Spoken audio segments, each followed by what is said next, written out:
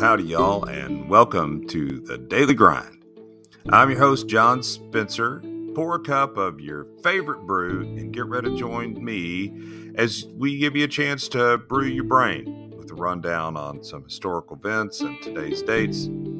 Chance to sharpen your wit as we throw out some random musings just to get your brain gears turning, and a chance to enrich your faith as we discuss things about following Jesus or the Bible. And again, hosting me this week on the Daily Grind is my most favorite sister in the whole world, Carla Cockrum. Hello, John. Hello, Daily Grinders. So, Carla, thanks for joining me this week on another part of Brew and Sharpen Your Brain for the Daily Grind. I'm excited to have you with me. And so happy to be here.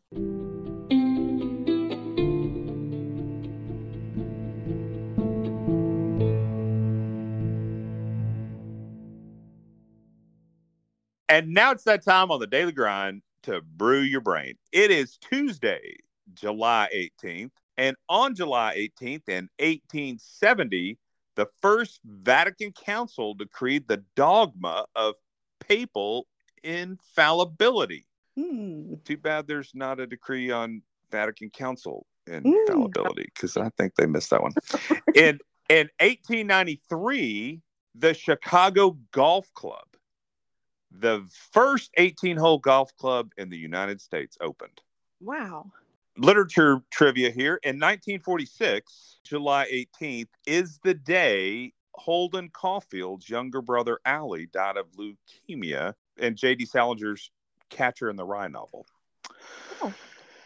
And in 1969, well, it could be the 18th or 19th, we really don't know, off of Chappaquiddick Island, Ted Kennedy from Massachusetts drove a Oldsmobile off the bridge, and his passenger, Mary Jo Kopechne, died.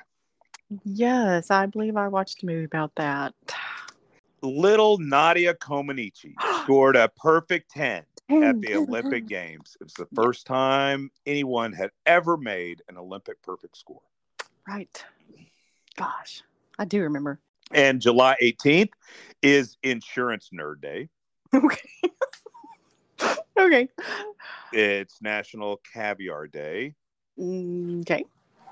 National Sour Candy Day. Ew. Okay. Yeah, I'm saying yesterday was a much better food day.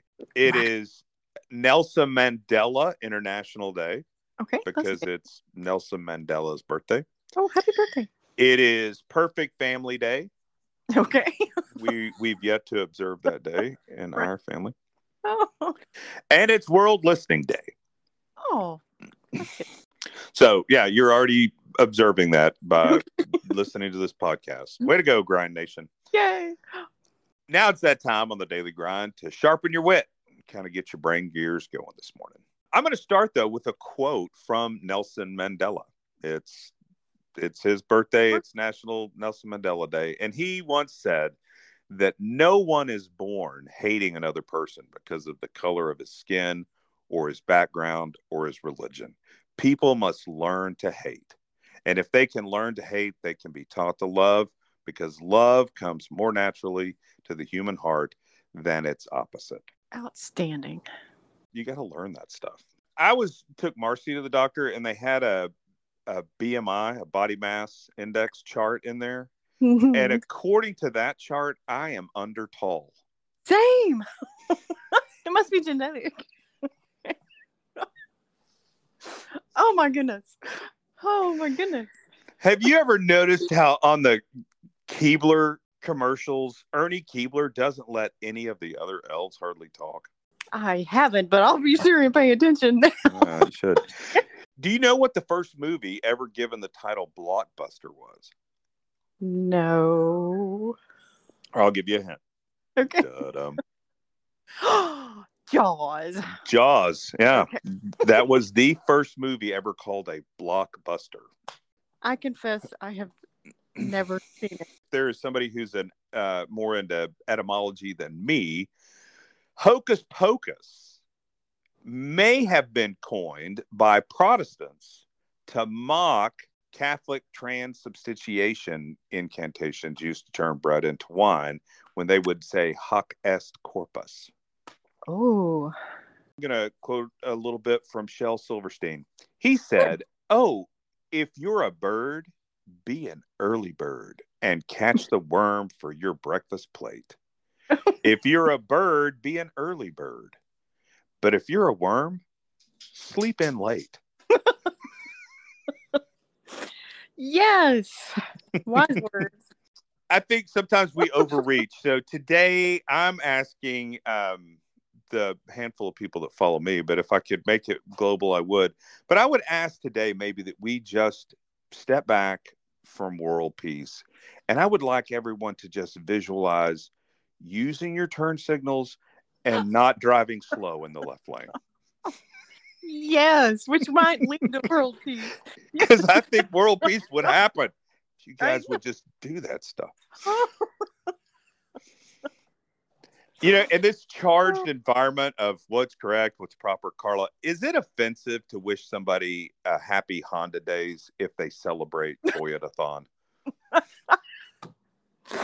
Well, they just need to I don't know what to say to that. All right. Well, let me ask you this. C, E flat, and G walk into a bar. Mm-hmm. The bartender says, "Sorry, no minors served here." Mm-hmm. Mm-hmm. I get that. I totally get that. Yeah. Those three make up the C minor chord, don't they? That's right. They do. I can hear it right now. A photon is going through airport security, and the TSI agents ask if he has any luggage. And the photon says, "No, I'm traveling light." Oh, I hope I can remember that, but I'm pretty sure I won't be able to. But I like it so much. Oh my gosh.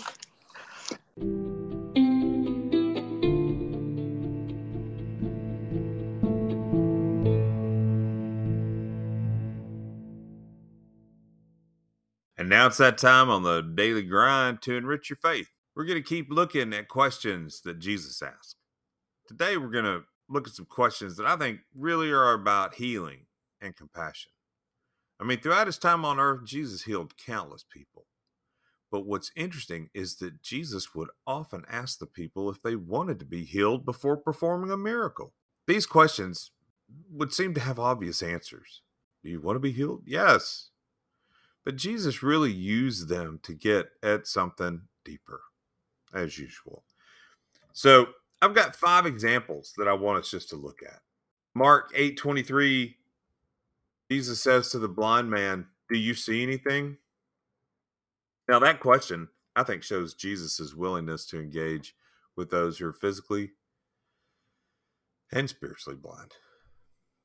And he demonstrates compassion and a desire to help people see the truth.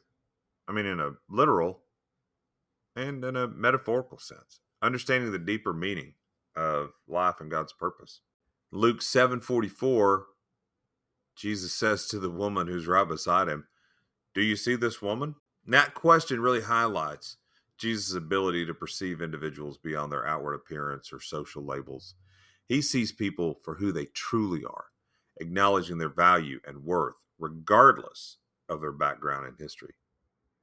John 8:10 says to the woman after all of her accusers have left, "Is there no one to condemn you?" In this instance, Jesus really is demonstrating forgiveness and grace. He challenges the notion of judgment, and I think encourages us to focus on redemption and true spiritual transformation. He emphasizes the importance of showing compassion and understanding to others, recognizing that everyone makes mistakes, but deserves the opportunity for repentance. Luke 14:3, Jesus says to the religious leaders, "Does the law allow healing on the Sabbath or not?" That question reveals Jesus' willingness to question religious practices and traditions when they hinder showing mercy and love.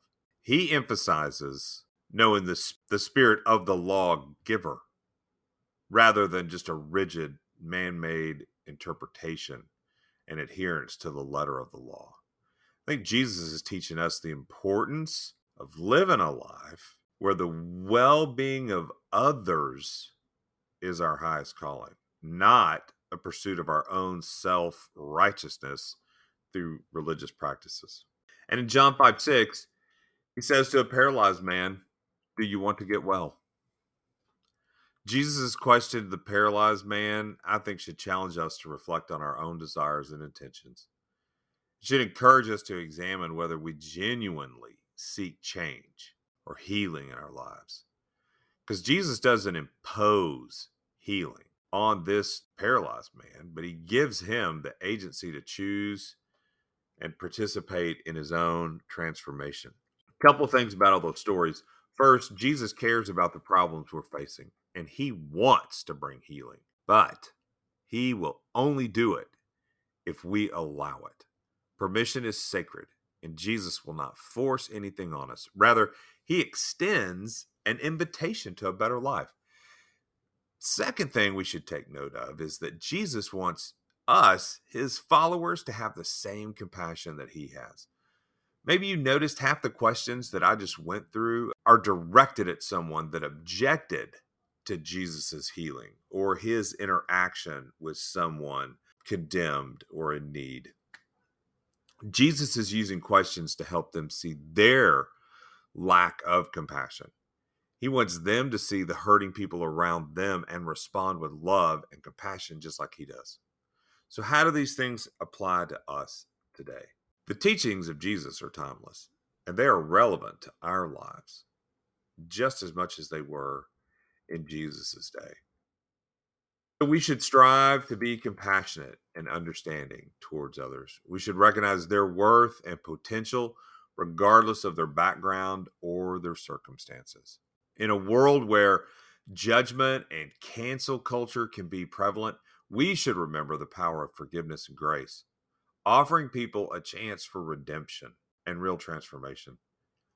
And we should be open to questioning traditions and religious practices that really might hinder us following Jesus, extending love and grace and kindness to others. We should emphasize the importance of true servanthood. We should take responsibility for our own lives and actively participate in our spiritual growth and healing. We need to be making conscious choices towards real change. Getting in step, following Jesus, and allowing the Holy Spirit to do his thing about conforming us to the image of Jesus. And like Jesus, we should strive to see beyond superficial appearances and stereotypes and recognize the true value and essence and potential in each one of God's image bearers that we encounter. That all those people we meet are Imago Dei. I think they teach us an important lesson about Jesus' compassion, his understanding, and the way that, he challenges people to examine their own beliefs. So let the Holy Spirit challenge all of us. How's my compassion and understanding? How willing am I to extend forgiveness and grace? How comfortable am I questioning tradition? Am I willing to take personal responsibility? Am I willing to really see beyond the surface at needs that are greater than just maybe what appears? I hope so. Hey, we're going to look at some more questions that Jesus asked. Tomorrow, I want to thank you so much for the privilege of having you with me on the Daily Grind today. Have a great Tuesday. Grace and peace to you. I will see you tomorrow here on the Daily Grind.